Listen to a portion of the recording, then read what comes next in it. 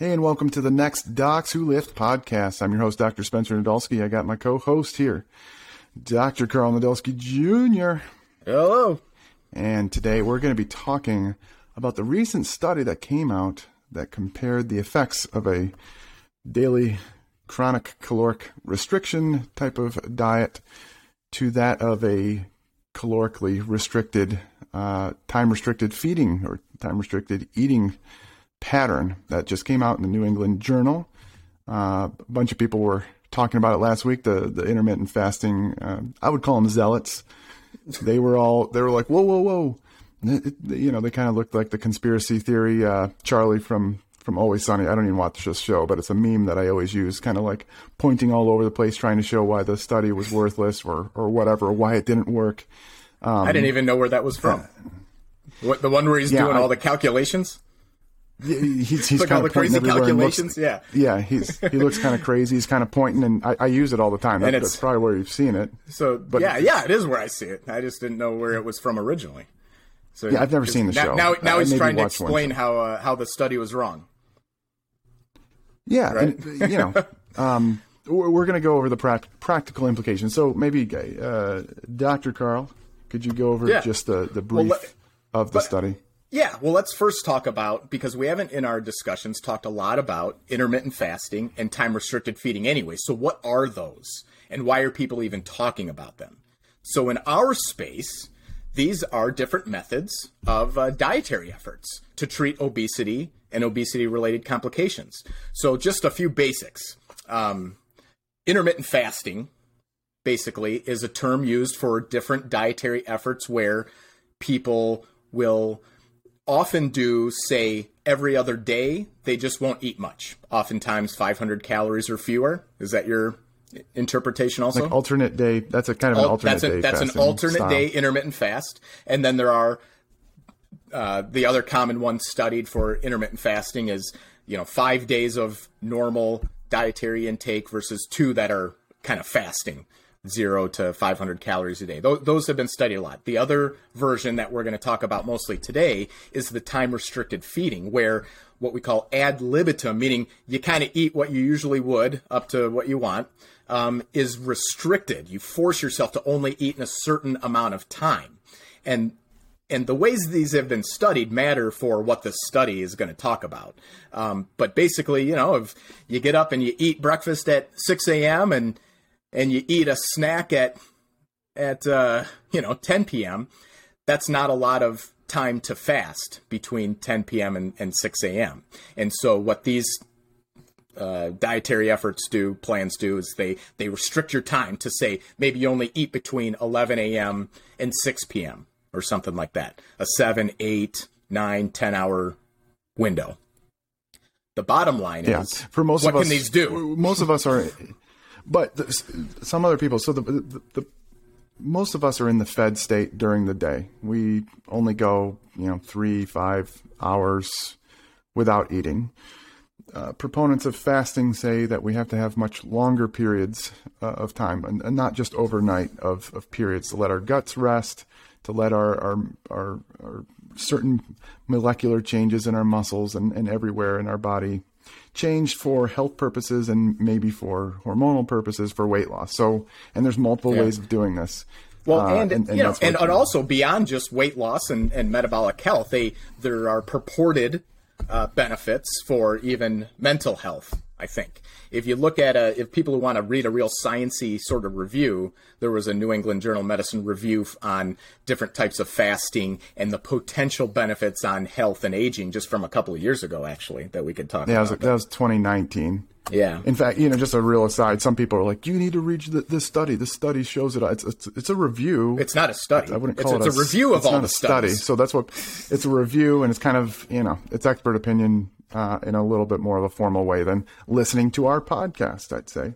Yeah. So anyway, okay. So what did this study look at? There were two different groups. Yeah. So basically, they randomized 139 patients who have obesity to either a time-restricted eating plan where they were only allowed to eat between 8 a.m. and 4 p.m., along with a planned caloric restriction, by the way, or a daily caloric restriction alone. And they did this for 12 months. It was 15 to 1,800 calories per day for men, 1,200 to 1,500 calories per day for women, which is a very common generic sort of estimated energy plan for people. And basically they just wanted to know the differences in weight change and waist circumference, most importantly, body fat, and some other metabolic risk factors. Now, we could get all into the details of the study, but I think one important thing, and I'd have to look into the fine details, but their habitual, meaning their usual restricted window, I guess was already only about like 10 hours. So they weren't like eating 16 hours a day. You know what I mean? They weren't in the fed state 16 hours a day on average, but they went from like an average of 10 hours to 8 hours, I think, is what they said.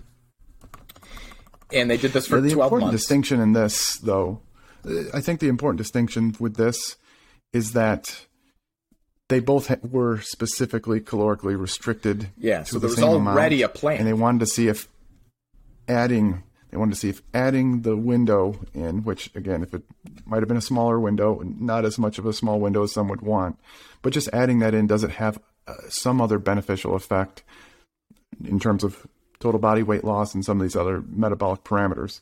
And in the end, they found basically not statistically significant, but both groups lost weight, actually. So at 12 months, and this is pretty good weight loss if for people who have followed us online, and we talk about how much weight people lose with lifestyle interventions. On average, 8 kilogram weight lost in the time-restricted group and 6.5 kilograms in the non-time restricted group. Now, that sounds like a lot, but they give a percentage of total body weight? So they're what's the starting average, I guess, average weight, because that's, so we always talk about this 5 to 10% weight loss, pretty good, total body weight loss being pretty good, 5 to 10% with lifestyle. These newer drugs that we have, they're starting to get up to 15 and now maybe over 20%, but this is pretty good. Yeah, no, it's pretty good because most weight loss studies, it always seems like they're around 100 kilograms. So the kilogram usually is very similar to the percent weight loss. In this specifically, they were about 88 kilograms.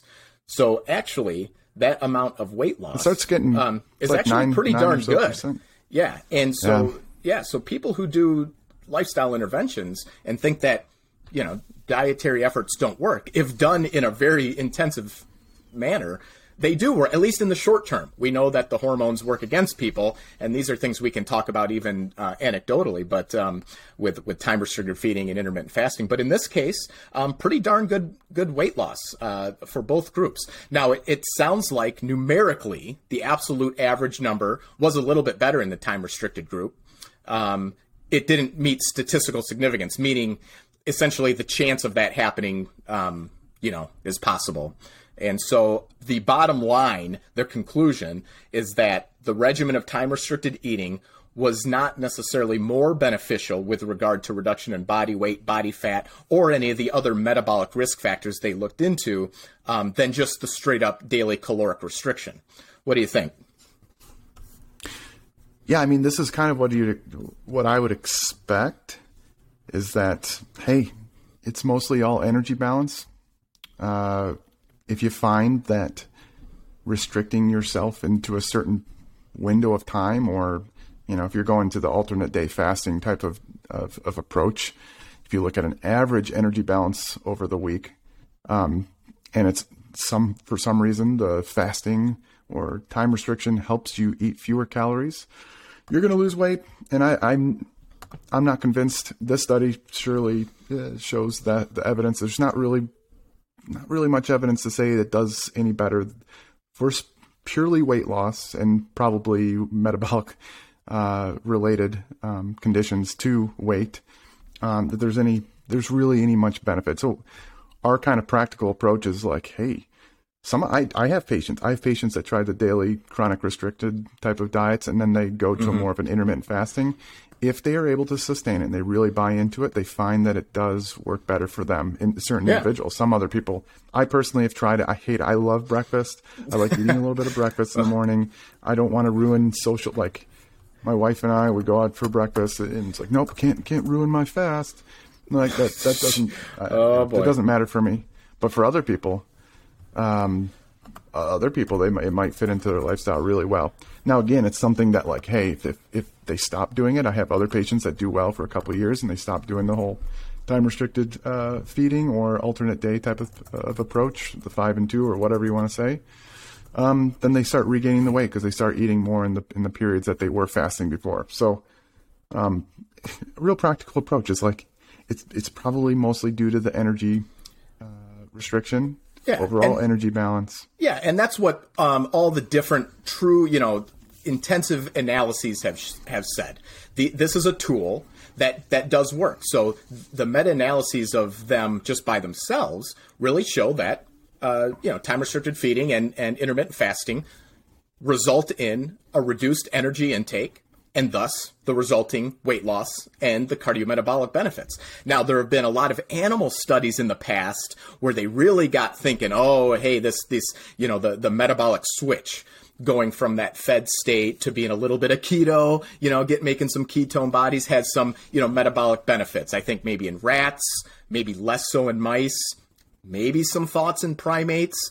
In humans, though, it's been a mixed bag. The studies have been fairly variable. We all know that obesity and cardiometabolic risk is a problem for chronic health in society. And chronic caloric restriction is beneficial. Losing weight is beneficial. Doing it is easier said than done. We have hormones that work against us, make us want to eat more. But this is a tool to consider, which results in energy balance or energy deficit, and helps with weight loss and cardiometabolic health. Whether it does a lot more, just really, really head to head, the studies just don't really prove it. Right. So if you're calorically restricting, regardless during the whole day versus in a small window, probably not a huge benefit. This one didn't see a statistical benefit.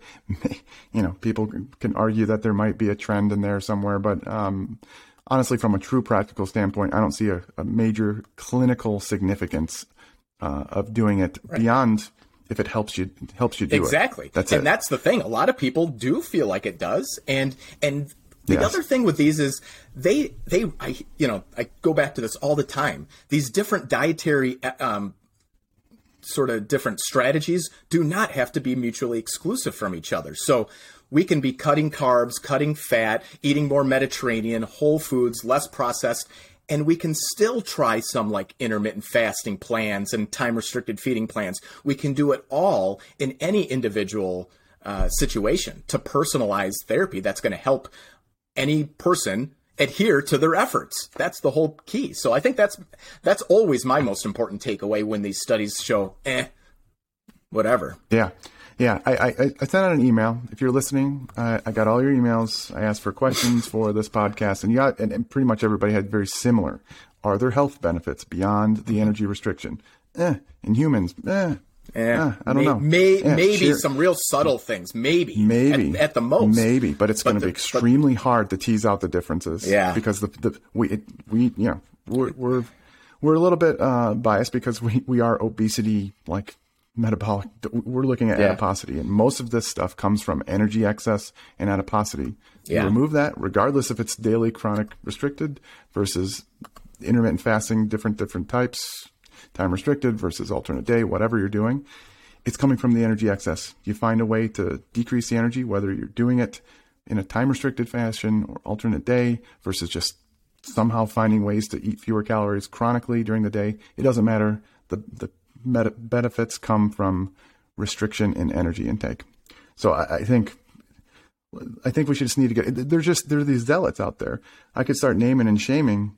I don't know. Are we allowed to do that? Can we do that, or are we start? What are they going to do? We don't have any money to get sued. So we're not making any money from this, are we? Not yet. Not yet. All right, send your money too. Yeah, but these guys are zealots. These are zealots that just say you have to fast. I don't mind calling out a person who has no expertise in obesity and diabetes and went down a different route into nephrology and is a kidney doctor, but suddenly is making millions of dollars, forcing everyone to think you have to fast. I don't mind calling that guy out. Let's just call it Jason Fung. So the guy's a nephrologist. Now, I suppose he could be you could call him an obesity specialist if he's been doing this for a while. Yeah, absolutely. But, and I shouldn't be such a jerk about it, because you can be any specialist and then go on and because obesity affects so many things, but he just doesn't have that background. So here's the things. People are like, but he's helped so many people. I've had patients go, I did what he said and I lost a lot of weight. I'm like, yes, I agree. If you fast and you lower your energy intake.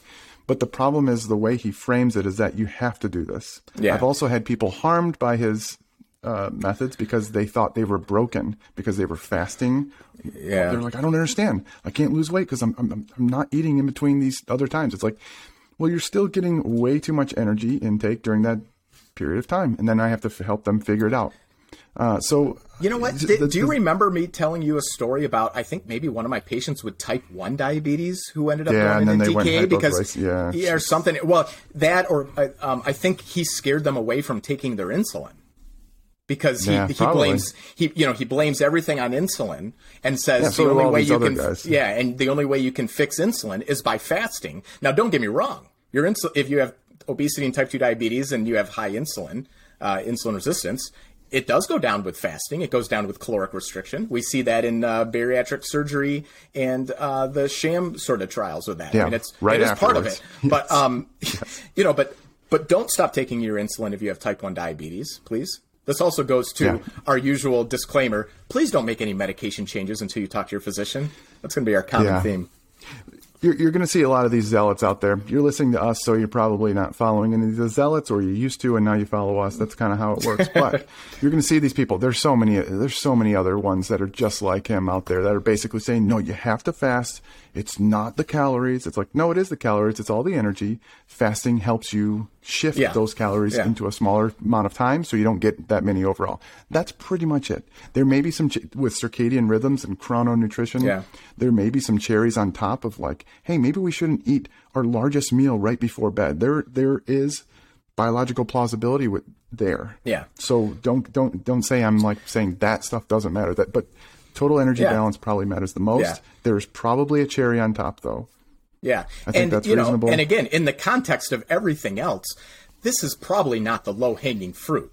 We have people who still struggle with drinking sugary beverages. We have people eating out all the time, highly processed, refined foods. This is just one tool in the toolbox that can definitely help people stick to the energy reduction in their diet. And maybe it has some other benefits in different ways, but they're not definitively laid out in the data. The data are mixed. So you don't have to do it by any means of the imagination. Other people were asking about insulin sensitivity, blood sugars, maybe gut health. We're not gastroenterologists, but we are physicians.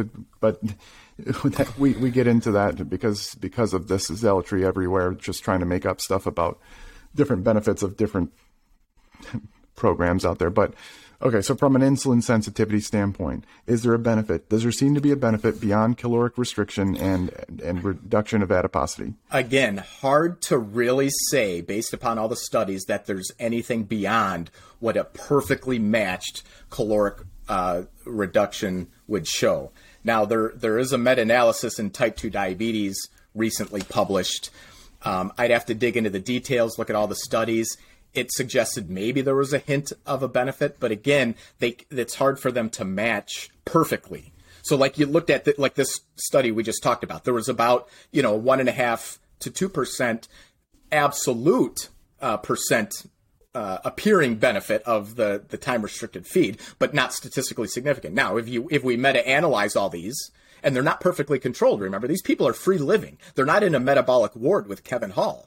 Yeah. Right? So if it truly is helping to do that, then they do have reduced energy intake, and there might be some of those other benefits. But absolutely controlled and matched head to head, I haven't been convinced by the studies yet. Yeah, maybe it's. So there was another study that just came out in the Journal of Obesity that you posted that pretty much very similar results. We're just going to mention it here because it just kind of goes along with this one that just came out too. Yeah, and this actually had more to do with the timing. So you talk about the circadian rhythms and when that window of fasting could be. So quickly, they wanted to try looking at early time-restricted eating, again, plus the caloric restriction. I think all these trialists have figured out, okay, so this is just a way to restrict calories, so now we're going to start trying to do both. Okay, so kind of combining it, because that is what is the one definitive thing we know. So they did daily caloric restriction plus early time restricted feeding compared with the dietary caloric restriction alone. And they also used a behavioral weight loss intervention with it. So they had 81 patients, mostly women, around 38 years old. BMI was 34 kilograms per meter squared, where they were randomized to the 10-hour eating window starting within 3 hours of waking. Okay, plus the caloric restriction or the caloric restriction alone, which was an attempt for a negative 35% compared to their baseline, I think. The primary outcome, body weight measured at this was a short one, 12 weeks. Ultimately, the weight loss was about the same between groups at week 12. It was, again, about 5 to 6% body weight between the two. Then they checked again at week 39, and it was like 4.5 to 5%. They got even closer. So as time went on, the groups got together. And again, not statistically significant. There was no differences in body composition, adherence, which is important, ultimately, which we're trying to do, energy intake, physical activity, hemoglobin A1C, one of our chronic measurements of average sugar levels, or lipids, which is cholesterol, when they check those at week 12. So thoughts on that? Yeah, I mean, it kind of goes back to what we said. I think we just need to it's silly even arguing over this anymore. The zealots are going to go by the wayside. I mean, they'll still convince people. And I think, again, I'm not saying fasting's a bad idea. I have patients that do it. I think you just need to know it's not magic. It's just a tool. That's it. If you believe in magical thinking, you try to convince other people that there's magical stuff, you're going to do harm, because there's going to be a lot of people that will fail it, and they're going to think that they're broken. Yeah. So understand the principles, understand it's a tool, and that's it. Like, and it can be combined with any other dietary strategies that you need to do on a personal basis. It can be a part. I don't know how much you do, but I have a lot of patients who do pretty well with more of this sort of time-restricted feed. It really does help them in a more structured manner. So they say, hey, look, I don't start eating till 10 a.m. I stop eating at 6. It really helps me. And they do okay with that. I don't have a lot of people that do more of the real intermittent fasting where they fast for a day and stuff. I don't have a lot of people. I think if we did that, have you ever tried to do that? You? No, I've never done it like that. I get hangry. That's okay. So that's what I was getting at. So anytime Spencer and I even come close to fasting, now we also don't have a lot of adiposity, right? So we don't have a lot of leptin, and we probably get a lot of ghrelin or hunger hormone. Yeah, you have more adiposity than me. That's for damn sure. Anyways, but we get hangry. And so, our families and our coworkers don't let us go very long without eating these days. We're pretty nice. We're generally pretty nice until we go without food. Very nice. Too nice, actually. I think we're too nice even to nurses and whatever that we work with. And then sometimes we get taken advantage of because we're too nice, because we're trying to be friendly. And then when we actually need something done, and we start yelling. But this happened my first year as an attending. The drug reps would bring in meals, and they would always come on time. I'm like, all right, I need to get my food, otherwise I'm going to be pissed here soon. And they didn't show up for whatever reason, and I was like, okay, what's going on here? And there was something so silly that the nurse like didn't do something that I wanted her to do, and I was like, whoever it was, I don't remember. I don't remember exactly who it was. Sarah, that's not her name. She's listening. Sarah, where is XYZ? I don't know what it was. It was some document or something. And she's like, "Oh, Dr. Spencer, it's something. I don't know where it is." And I blew up. And then after I ate, I was like, "Oh, sorry, I yelled at you." And she was like, "You're really angry when you're hungry." And I was just like, oh my God, I can't wait to tell my brother and my wife. Cause like they always say, my wife's always like, don't worry about me. Please eat something. And don't even try to wait for me, because if you wait and you become a jerk, it's not worth it. Just please eat. Yeah, that happened. We've had family trips. Either my brother gets hungry, he starts yelling, then I'll start making fun of my brother, and he'll start yelling at me, or I'll get hungry, and then I start swearing at the family. And then, Spencer ruins the vacation. It actually gets really bad. Maybe one day. So one day. Everyone knows this about us. And so I guess our other disclaimers, not only can intermittent fasting and time-restricted feeding be a legitimate tool to help you out in your dietary efforts, but also be aware of your own mental health with it. Because if you get hangry because of the hormones that drive our appetite and hunger, and it causes issues, then it's probably not for you. So it's not really for us. I can do a little time-restricted feeding, but you know what? It's not true because I generally always have coffee, and I usually put something in there. So it's not truly. There will be people out there that say it takes about 1 to 2 weeks, and I do agree. That's what my patients say. They say it takes 1 to 2 weeks. Then you get used to it. Then you won't become as hangry, and that's possible. And you actually do see some appetite. Some of the ghrelin, leptin changes, and neuropeptide YY changes, or PYY changes. To help sort of adapt to it. Maybe it happens after a couple weeks. Yeah. So maybe. So if you do it, you might have to give it a couple. It's kind of like people talking about being keto adapted and all that stuff. I mean, yeah. So anyway, all right. Is there anything else we need to mention here? Well, what else? You were talking about fatty liver. Well, so anything else? Fatty liver disease. Non-alcoholic fatty liver disease. Again, and pretty much anything that's related to this. I'll go back to. It's still ultimately, while there maybe, now I haven't seen any studies that show this, and I did the whole systematic review for upcoming guidelines that are going to be published. There was nothing to make us say, hey, everyone should be fasting for fatty liver health. The bottom line for fatty liver, I can tell you with a very high degree of confidence, because I had to do this systematically, is that it is the energy reduction and the weight loss, the fat loss that improves it. And actually, more than any type of fasting, if there's any other thing with dietary efforts, it's some of the dietary quality. Getting your fat from nuts and seeds and fish rather than saturated fats and things like that. No, definitely coconut not oil butter. And butter. No, definitely not that. Replacing those with nuts, seeds, high fiber, low carb type of patterns, more vegetables, that sort of thing. We'll do a whole podcast probably on probably in a few weeks, because I'll bet you. I'll tell you that guideline's getting published during our. Are they going to change the name to metabolic associated? Not for this. No, not for this. Just because it's so ingrained. I think we mention it in there, but. Honestly, I think it's semantics. Whatever. It is semantics. It's just people. We have other semantics that we'll have to discuss. We could have a whole podcast on semantics of health terms. Yeah. Semantics about semantics. Yeah. All right. Well, I think that's about it for this podcast. Please make sure you subscribe, like, and comment, or leave a review if you're enjoying this. And don't leave a review if you're not enjoying it. Yeah, if you're not, go hang out with Jason Fong and all those other crazy people. Go have fun with the magical thinking. Anyway, thanks for listening. All right. Bye-bye.